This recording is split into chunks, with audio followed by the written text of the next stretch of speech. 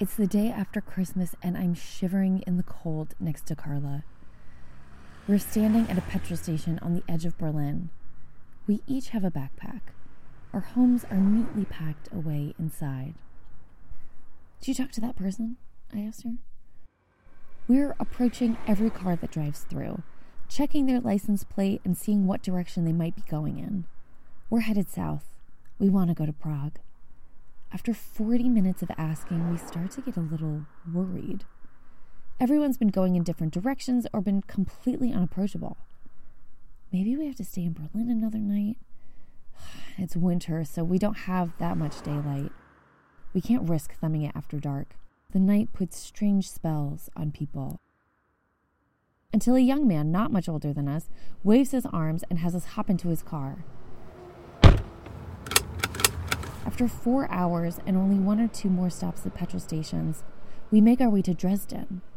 But the sun is setting and starting to cast long shadows over the German landscape. Fuck, we aren't gonna make it. We turn to each other and figure it's best to stay the night. I don't think we're gonna be able to hitch to Prague. Dresden flirts with the Czech border. God, we're so close. Both a little bummed, we get into a cafe and put a shout out on Couchsurfing to see if anyone can host us for the night. I've been dying to go back to Prague for 2 years. It was a second home to me, and waiting another minute made my heart squeeze.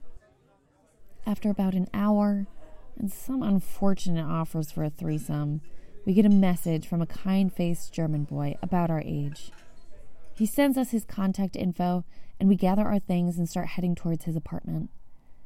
I don't know anything about this city. We weren't expecting to stay here. All I knew is that it had been heavily bombed during the Second World War by our country. But walking around it 60 years later, it was hard to find any evidence that the city was once destroyed. The lights around the city illuminated the Baroque edifices, castles, churches, and opera houses, reminiscent of their original decoration and grandeur. We come across an extravagant wall with a large mural of medieval men on horses. It took us 100 steps to walk this massive wall, adorned with yellow, gray, and white porcelain tiles. Each square puzzle pieced together pictures of every ruler of this area. They are merrily strolling along together or riding horses, like walking along an unfurled Greek face. The vast majority of the city was destroyed during the American raid, yet somehow, this wall remained relatively unscathed from the explosives falling from that cold February night sky. Carla, let's just look over here. We hear drumming in the distance and follow the direction of the nobleman on the wall. We turn the corner and step into a giant square that's filled with... it's this magnificent medieval Christmas market. Now, from my memory, it's a roundish courtyard, and stands are made out of wood and engraved in old-fashioned script. Food vendors are selling steaming meat pulled from giant cauldrons. Sellers write out receipts with feather pens and ink. Puppeteers are playing invisible pianos as wooden dolls bounce below them. Minstrels bounce around the streets playing a mandolin and sing archaic melodies. A metal Christmas angel hangs above the market and watches over the crowd. We were incredulous. We slowly made our way through the labyrinth of the stands and people. Everyone working was so committed to the experience. Unless we had stepped into a time warp and got pulled into the female version of Bill and Ted's Excellent Adventure. Whatever it was incredible. The serendipity of the moment helped us forget the circumstances that brought us there. Sometimes it doesn't matter how much you plan. The world has a way of surprising you. Today on the show, we're going to wander around. An aspect that's often glorified and expected out of our travels. But in a world so structured and well-mapped, I can understand why wandering is so coveted. Wandering invites surprises, and with Google, I think we're a little starved of it. It's the antithesis of being lost. Lost means that we once had a direction, whereas wandering allows us to have no compass at all. We will talk to travelers who have allowed themselves to stray and explore unknown places. We're going to figure out how to maintain a sense of curiosity, how to do so from every level, and how to let go of your plans and be pleasantly surprised. Today, let's just wander around. I'm Adrienne Bain, and this is Strangers Abroad. Here we go.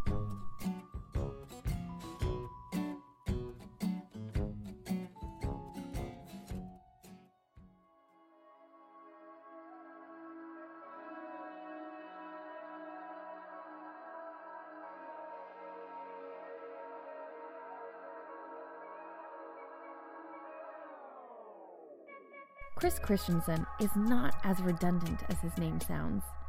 He is the host of Amateur Traveler, a podcast that gives people top recommendations of what to do in specific places around the world. He walks the walk and guides small groups of travelers on his bespoke tours in different countries. Although he has his 10,000 hours of travel in, he still considers himself to be an amateur, someone who does something out of love. He has his own personal manifesto that keeps him and his audience appreciative and mindful while traveling. Sometimes, the more we travel, the more things look the same. The novelty wears off, and we let the world wash over us. Before we know it, we're back on the plane home. So I asked Chris, after all he's explored, how does he always maintain a sense of wonder? I actually don't find that to be all that hard to do. I want to know everything. It's not necessarily that I want to see everything. I want to know everything.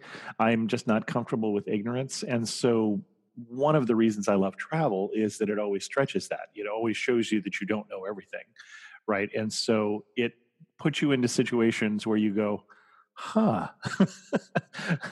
I wouldn't have expected that, or just that people don't do the same thing everywhere. And that comes across in the show, but it also comes across in my own travels where, you'll run into things that will kind of stretch your knowledge of the way things work.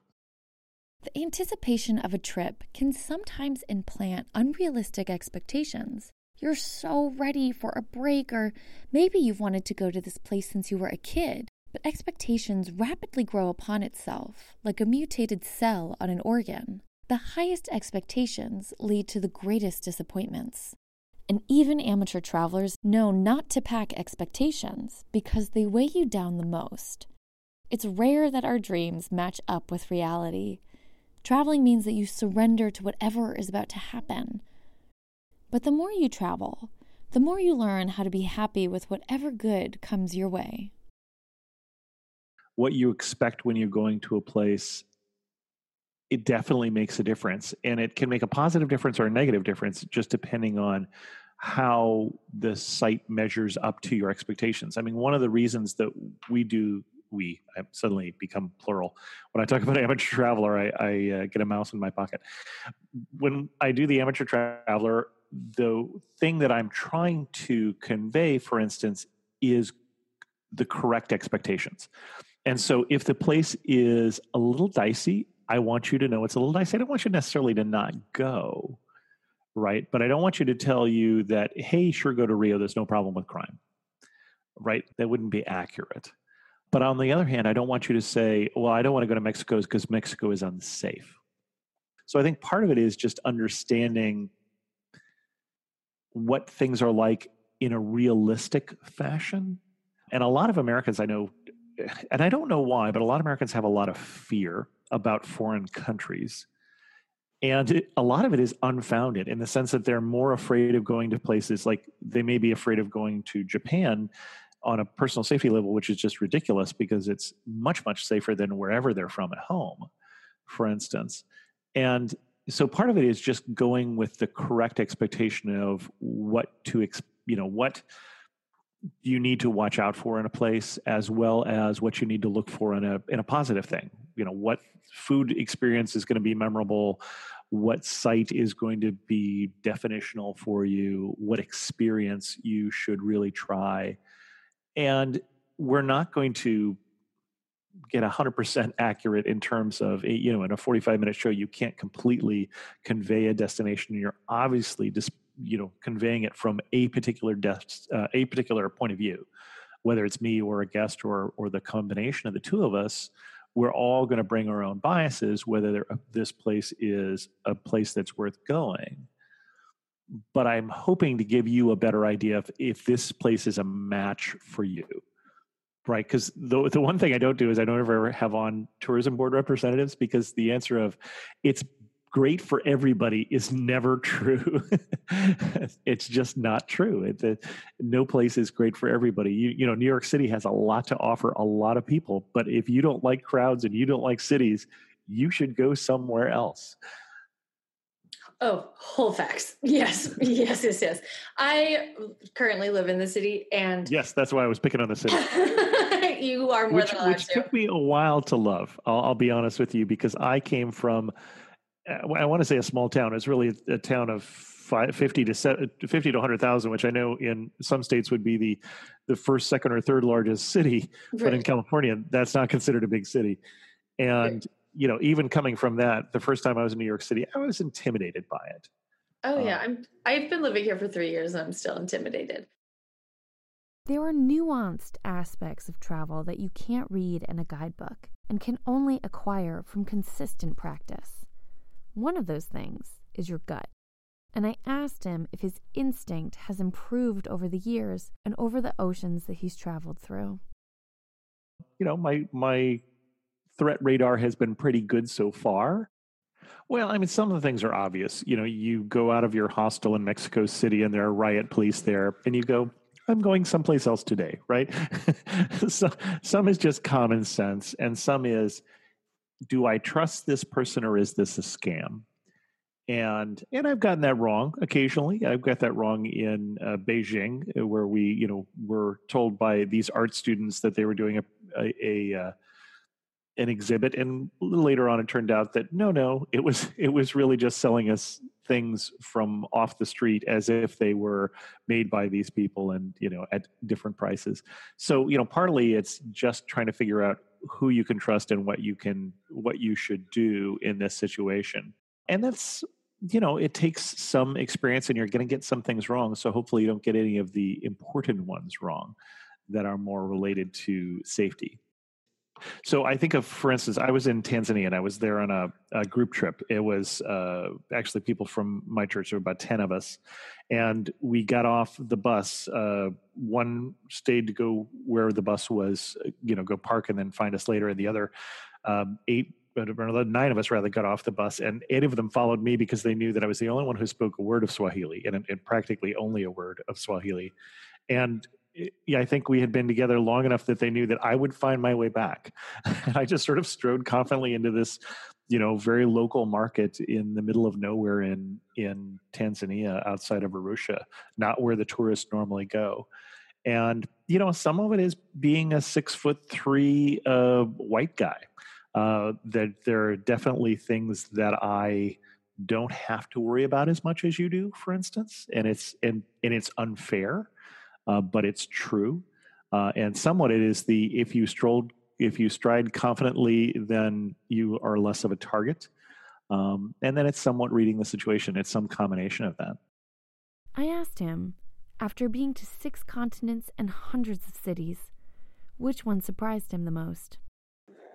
I'm not sure about surprised me the most. The moment I remember thinking, so I'm a history buff too, is one of the things that comes across, I think, in the show for people who listen to it.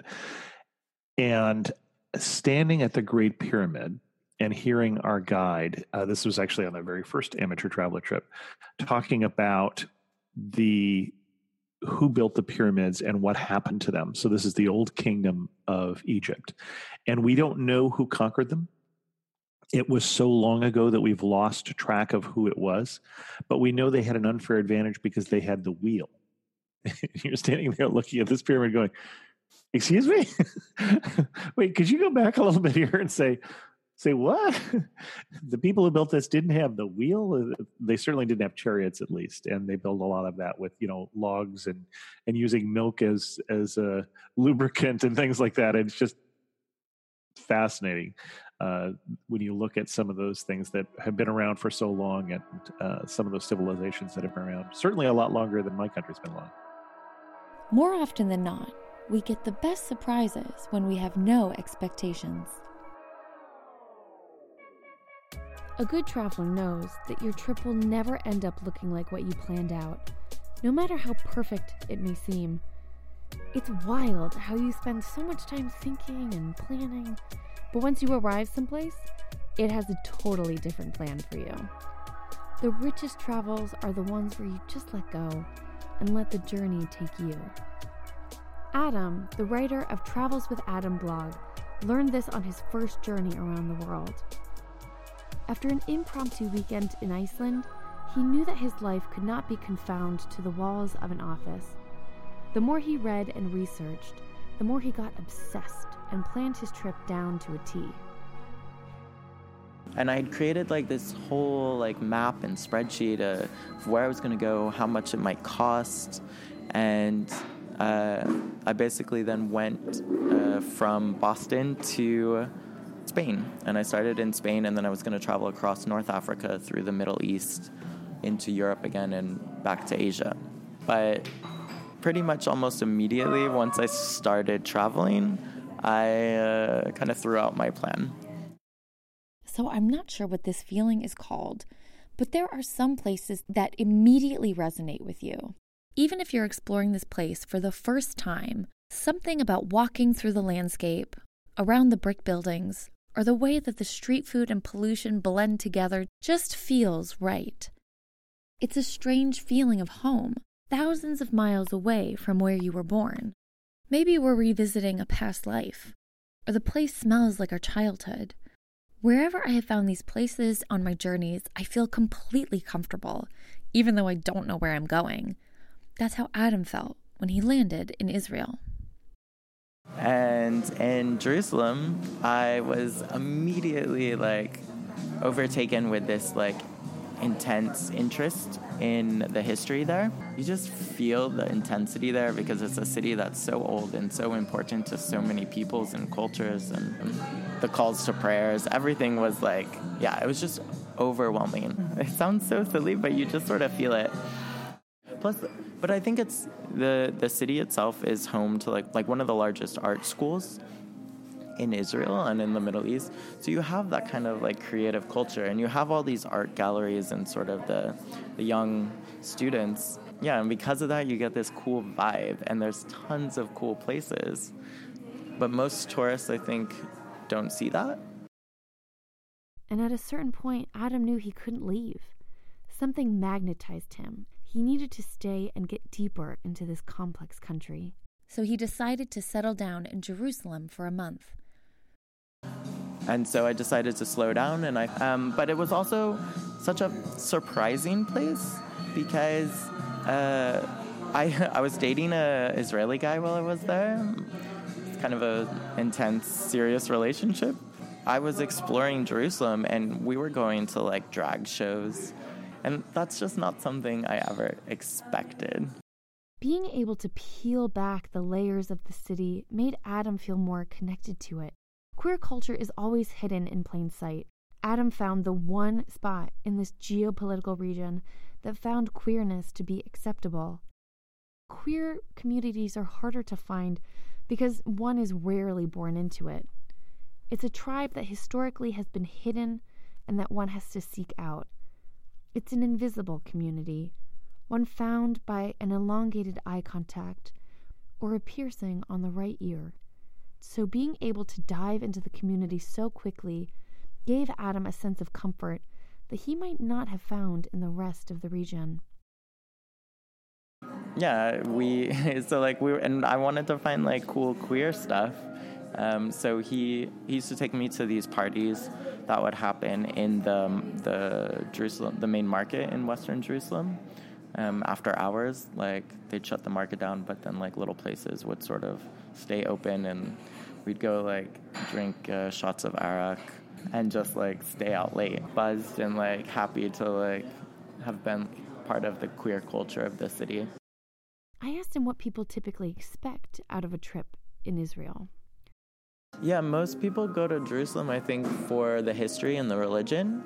Jerusalem is this city that, like, everyone has an expectation of it. And because it's always sort of been there, everyone has these perceived expectations that it was this religious, holy city, conservative, yeah, or controversial. I mean, it's for sure a controversial city. And I remember, like, there were times when I was nervous being gay in Jerusalem. Because even, like, there were parts of the city that I didn't want to walk through, like the hyper-religious areas. Adam realized that he was able to straddle multiple worlds in Jerusalem, not only with his queer identity, but also with his non-Middle Eastern one. Jerusalem is one of the oldest cities in the world. It is home to the Abrahamic religions. For thousands of years, different groups have claimed Jerusalem for their own and fought for it tirelessly. It has been destroyed and rebuilt and stained in blood and tears and joy over the years. This tension still exists today. The countries of Israel and Palestine claim Jerusalem as their capital, which has led to rising issues since 1948, when Israel declared its independence and severed the land between the new state of Israel and the West Bank. This is where the Palestinian population was moved to. The Israelis and Palestinians have divided Jerusalem into two, like the gruesome decision of King Solomon, and they refuse to cross the border, walking distance from their homes. And I would go into the West Bank pretty often, and then I'd go to Ramallah, capital of the West Bank in Palestine. My boyfriend at the time, like, he was Israeli, and he could never go to these parts of the region. And I'd I'd wake up and I'd be like, hey, I'm going to Ramallah today. At first, he was like, oh, that's, like, you shouldn't go there. It's not safe. But it was in the guidebook, and like there were like cool hipster coffee shops in Ramallah. There are even like queer parties that happen. I never managed to go to one while I was there then. But it is a modern city. It's just harder for some people to get there.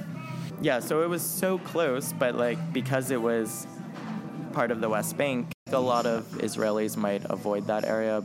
Yeah, but so the whole city, there's actual physical walls and barriers, but then there's also invisible ones that people are afraid to cross.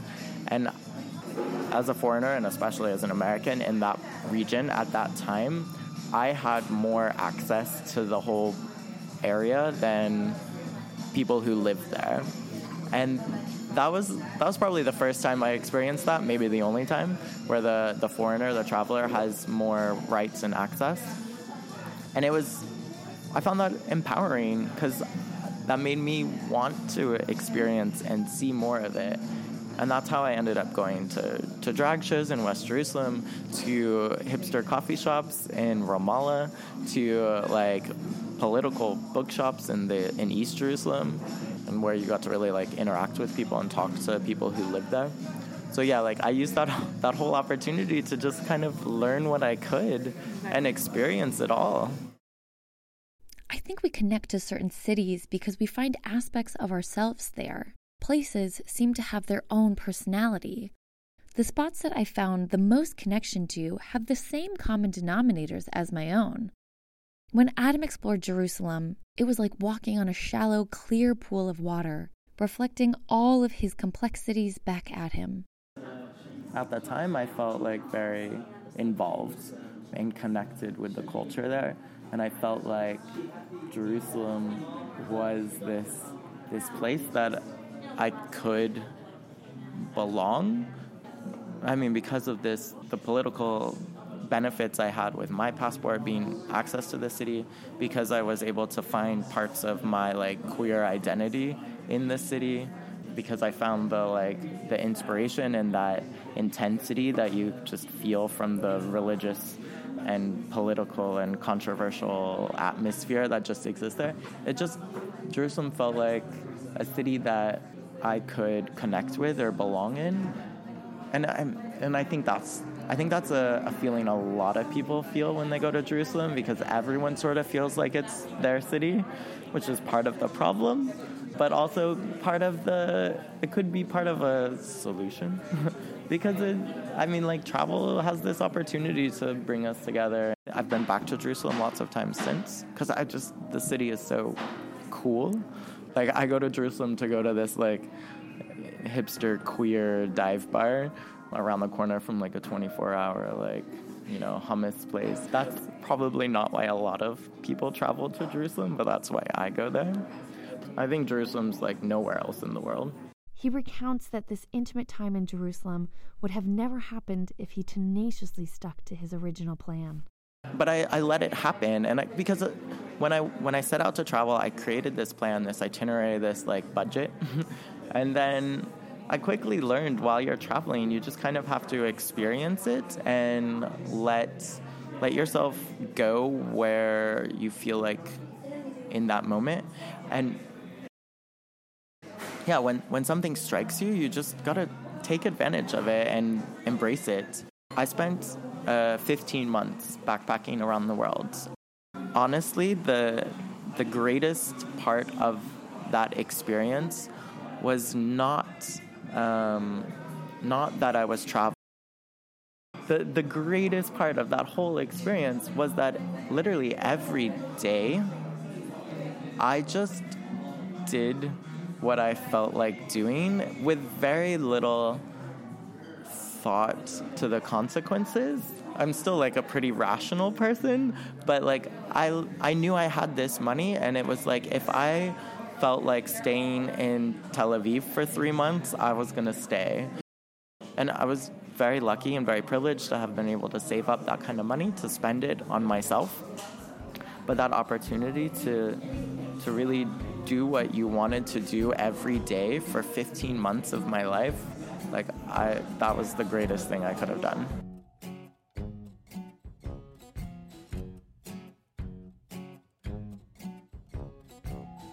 Even when you know what you're getting yourself into, the picture will never capture the real thing. A guidebook or Pinterest board is no replacement. Standing in front of the real wonder is indescribable. But as a travel writer, I'll take a crack at it. I'll compare it to the time I went to one of the most visited tourist destinations in the world, the Eiffel Tower. The Eiffel Tower was an image that had been plastered everywhere in my education. It covered my high school folders, the walls of my French classroom, and inked each page in a French grammar book. You could have been raised in an underground bunker and still recognize that image. But it wasn't until I was 20 when I saw it in person. I was traveling with a study abroad friend in the same program in Prague, and we got a local Parisian couch surfer for the week. And like all first-time tourists, the Eiffel Tower was an absolute must. So we took the Metro 8 to École Militaire and stepped out in the hollow white tube of the Parisian subway. The sounds of the train and hustle of people getting off muffled the reverberating notes of an accordion. An old man, resting his instrument on his corpulent belly, is busking by the entrance. He pulls and presses on it, eyes shut, head tilted to one side. He seems as worn as the old euros that are sprinkled in the cap placed at his feet. There's enough change for him to get a baguette and a bottle of wine for tonight. He does another long drag, louder now that most people have walked out. Something about the sound of an accordion has always made my heart break. The three of us walk out of the subway stop, lined with that thick green cast iron guardrail, decorated like swirls on a birthday cake. I inhale that warm wetness of spring. It's the kind of air that's misleading, where the sun looks like it's going to be warm out, but the remaining breezes of winter still run through the streets. The three of us walk along the edge of the garden, and I keep wondering where the hell this tower is. I mean, it's supposed to be massive. But the curvature of the earth and the height of the trees mask the tower's presence for a few more minutes. Then, out of nowhere, this tall point pierces through the trees and honestly surprises me. Holy shit! We stood with our backs to the Seine. And my American friend and I just stared, our mouths agape. It was so much bigger than I anticipated. That's what she said. As we walked under it, it felt, honestly, kind of erotic. It seemed to hold both male and female parts. The tall point of the tower split into what felt like the spread open legs of a woman with a never-ending vortex underneath. We stood under it, heads tilted up, openly staring, like gazing up a lady's skirt and shamelessly not looking away. I don't think that Rick Steves would have been comfortable putting that observation in a guidebook. Even though it was believed to be an eyesore when it was built, I'm glad the Parisians didn't tear it down. We then made our way to the other side of the tower, where the gardens were dotted with young lovers picnicking and making out, and tourists were taking a rest from their event-packed day. I think what mesmerized me the most was the energy of the space. We were standing in a spot where so many humans have made such a long trek for. I was sensing the area's energy. It was a place where for years people invested their love, anger, grief, passion, and hope all in one area. My folders never made me feel that way. So even if you know what you're getting into, you still don't really know what to expect. But it's not just sensing the aura of a space. It's also everything you did to get there. Scott, from the Far From Home podcast, knows that feeling a little too well. The first season of his podcast captures the 11,000-mile adventure he went on in a comically tiny car from London to Mongolia. And along the way, Scott saw things that he highly anticipated and then could have never planned for. But because he kept his expectations low, every turn was a surprise. This is an excerpt from one of the moments that surprised him the most on his journey across Eurasia. After wandering around aimlessly all morning, we finally managed to find our way out of the city and head north into the Karakum Desert, one of the hottest and driest places on Earth. We spent hours driving past sand dunes and camels out for a midday stroll. And let me just say, if you've never seen a camel in the wild before, they're actually pretty strange and fascinating creatures to watch. Shortly before sunset, we arrived at the remote outpost of Darvaza, basically a small building atop a hill that was roughly the midpoint of our entire journey, and a site we had been looking forward to for months. It was near here that we planned to meet up with dozens of other rally teams for a night of camping and celebration at what had been billed the Mad Hatter's Tea Party. It was hard to drive to the precise location of the festivities, given that our little cars weren't good at handling off-road treks through the sand, so we paid a local guy to take us in his 4x4. It was golden hour as the sun sank to the horizon, casting a gorgeous light over the already pretty landscape, so our driver put on some appropriate relaxing music to heighten the mood. Suddenly, and without warning, he changed to a different track as we came over a hill. Yeah! And then we saw it. Oh, there it is. Oh, left, look to the left. Holy shit. Holy crap. Oh, look at the light coming up. Oh my god. Oh, guys, this is even better than I expected. Holy shit. You'll have to excuse our language, because what we were looking at ahead of us was totally breathtaking.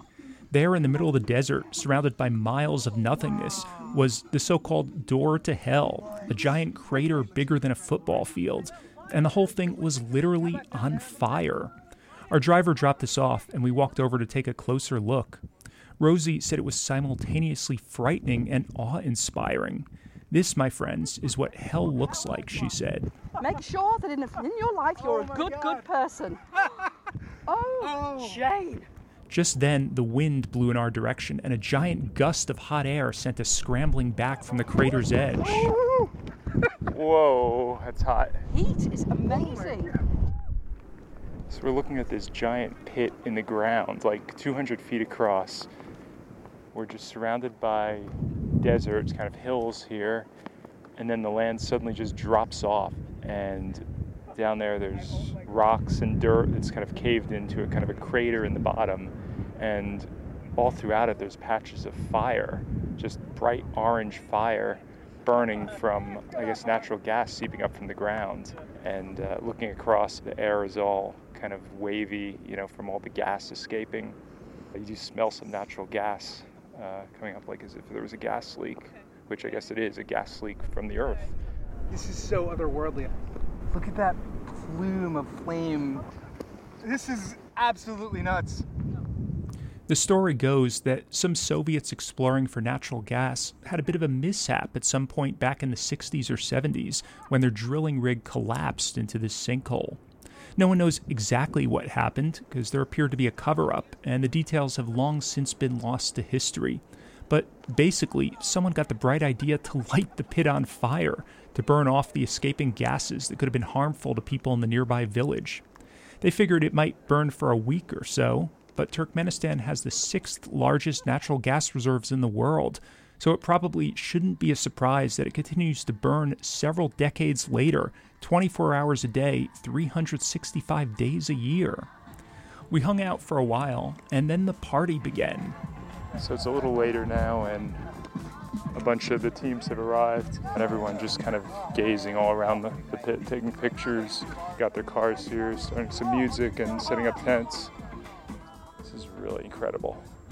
I spoke to a bunch of folks, but I think James Tuffle from Oxford in southern England captured the moment best. So to set the scene, we have a clear, starry night, and we are currently camped out eating dodgy chicken curry by a fire pit that's been burning for 40 years in the middle of the Turkmenistan desert, one of the most closed countries in the world. And we drove here from London. It's utterly surreal on so many levels.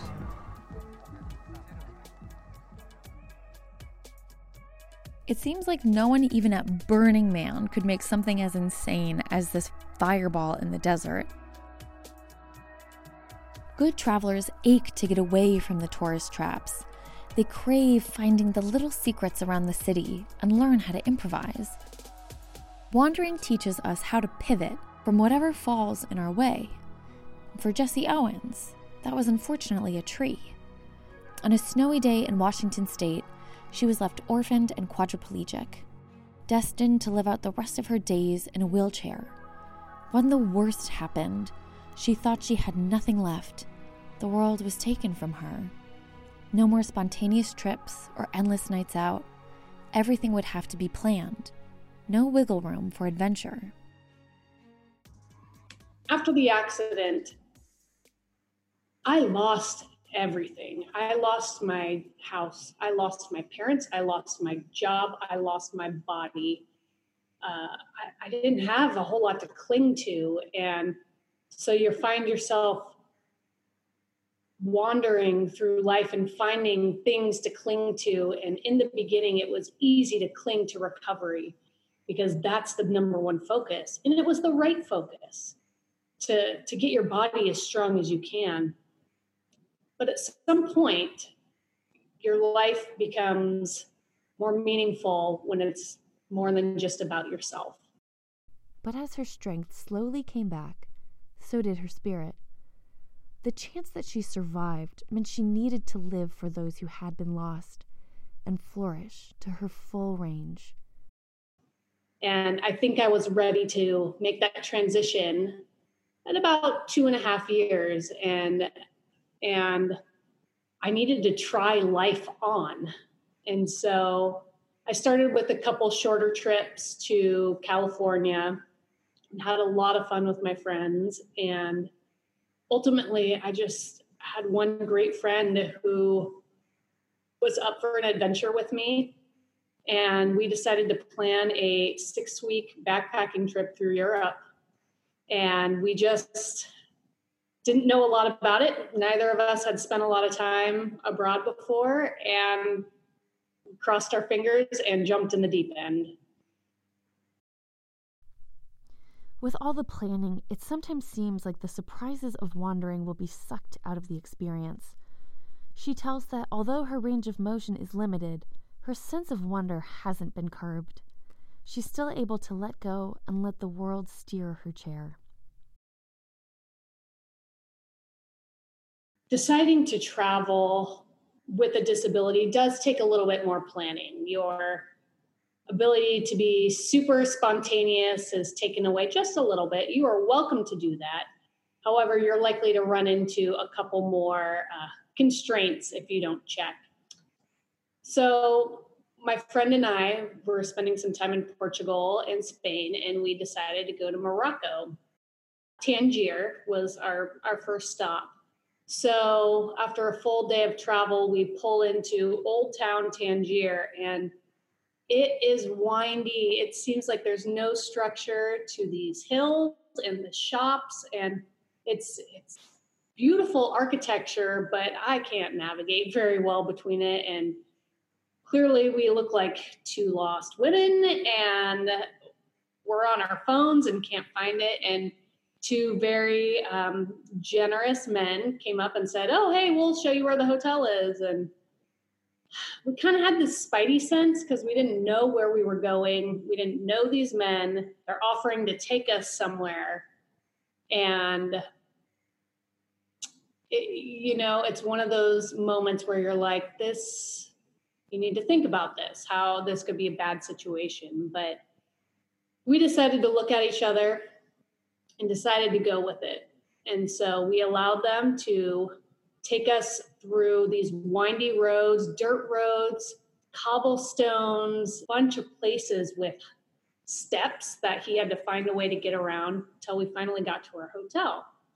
We thought it was a good sign that we made it there alive. So we checked in and just laid down for an hour. And when we were ready to go back out and explore, we didn't have any plan. We just thought we'd look through the shops. The two men were still there. They said, "Oh, we were waiting for you." Got the spidey sense again and thought, well,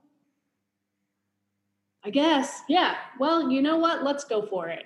And so we agreed to just allow these guys to show us around.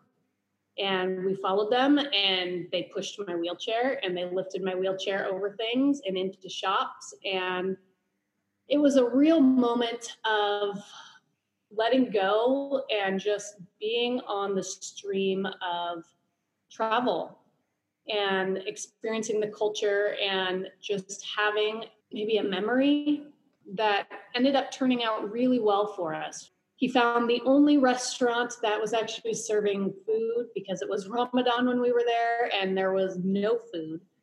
He took us to his friends and his rug shops and the spice shops, and my tour guides were friends with the owner. He made us special tea, and we sat down with the owner of the shop, and he pulled out some of his very special things and said, "I don't expect you to buy any of these, but this is my home and this is my country, and I want to share it with you, and I want to show you these special things. I want you to drink this friendship tea with us." And it was really a beautiful moment.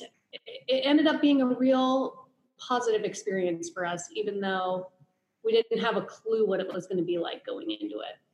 As crazy and unprepared I was for Morocco, I'd never had so many people tell me, "My home is now your home. I want to make you feel comfortable. I want you to be happy here, and you are special." And the hospitality was more than we could ever get. And in fact, it was more. I hired, for the 2 or 3 days later, I did hire a professional tour guide to kind of show us around other parts of the city. And it was not as warm or informative, or we just weren't immersed in the culture as much. And from that particular paid, hired professional tour, I kind of came away feeling disappointed. I do think my Old Town Moroccan experience was really enriched by these particular men and this wandering, go with the flow moment in our travels. There's really something super special about getting that local experience when a local takes you to their favorite coffee shop rather than the one with the 40 tourists in it. Even if we're able-bodied, we have to muster a certain kind of strength for traveling, no matter if you're going to the next state over or the other side of the planet. So I asked Jessie, how does she mentally prepare for trips near or far? I think all of us have a little bit of a hesitant traveler within us. There's always that what if, and there's a lot of what ifs when you have a disability. There's a lot more risk of things going to go wrong. And you know what? They're going to go wrong. They just are. Even if you're fully capable, have all the money in the world and a fully capable body, you're still going to run into things that go wrong. And I really had to coach myself on that mentality going into my first trip. Jessie has found that traveling has still taught her the big lessons she needed to learn. You know, I think I found through that first trip that travel just teaches me again and again that my disability isn't the author of my story or the determinant for how happy or content I am. I love and I believe in travel. I'll travel near or far because it's where I bump up against the constraints and boundaries that either I created for myself or that I've allowed others to create for me. You know, here's the thing, shifts happen in our life. Maybe your story isn't as tragic as a tree falling on your car and killing your parents and you becoming paralyzed. But everybody knows what it's like to have the story shift unexpectedly and to lose the plot in our own story for a little while. That's part of what it's like to be human. That's why I love travel. It asks me to gain that new perspective by putting me in touch with that bigger story and bigger people. And after traveling, you know, many months and to many different cities now, I can 100% say that everywhere I've been, I've seen at least another person with a disability in a wheelchair, with a walker, with crutches, with Parkinson's, and they're all managing to live and travel and explore and not let their stories be cut short. When we give ourselves meaningless exploration, it can sometimes show us our own sense of being.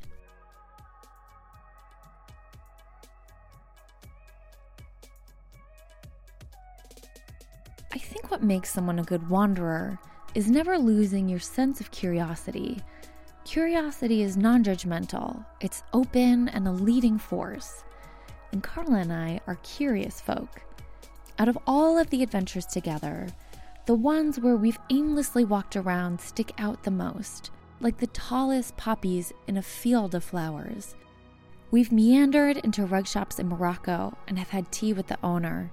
We've stumbled into a Buddhist restaurant in Vietnam and have had pho that was like eating a bowl of ribbons. And we've walked off the path while hiking Mount Rainier just to get a better view.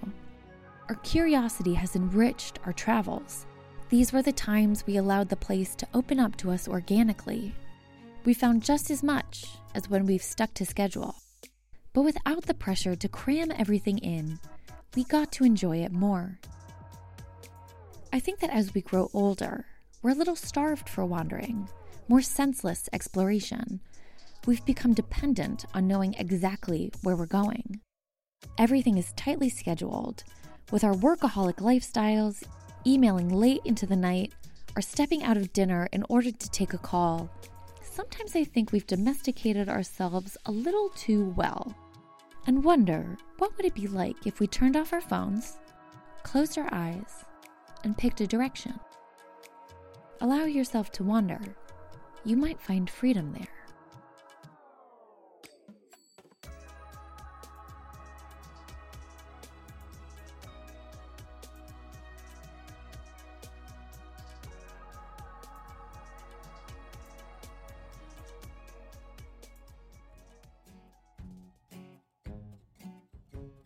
After all this wandering, we're starting to get hungry.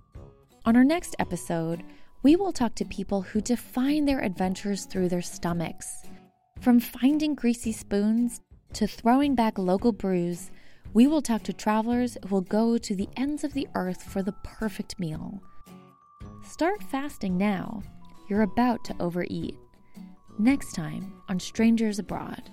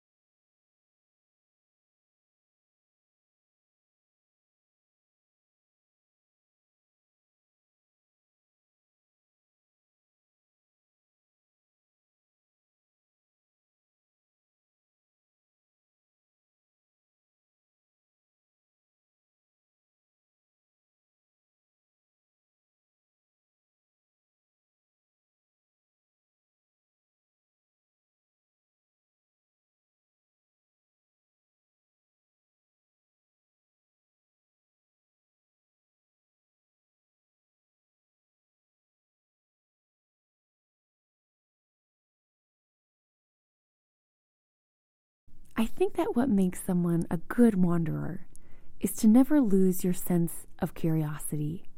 Curiosity is non-judgmental. It is open and a leading force. And Carla and I are curious folk.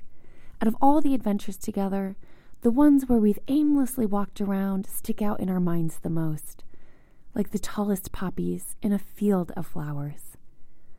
Meandering into rug shops in Morocco and having tea with the owner, stumbling into a Buddhist restaurant in Vietnam and having pho that was like eating a bowl of ribbons, and walking off the paved path while hiking Mount Rainier just to get a better view.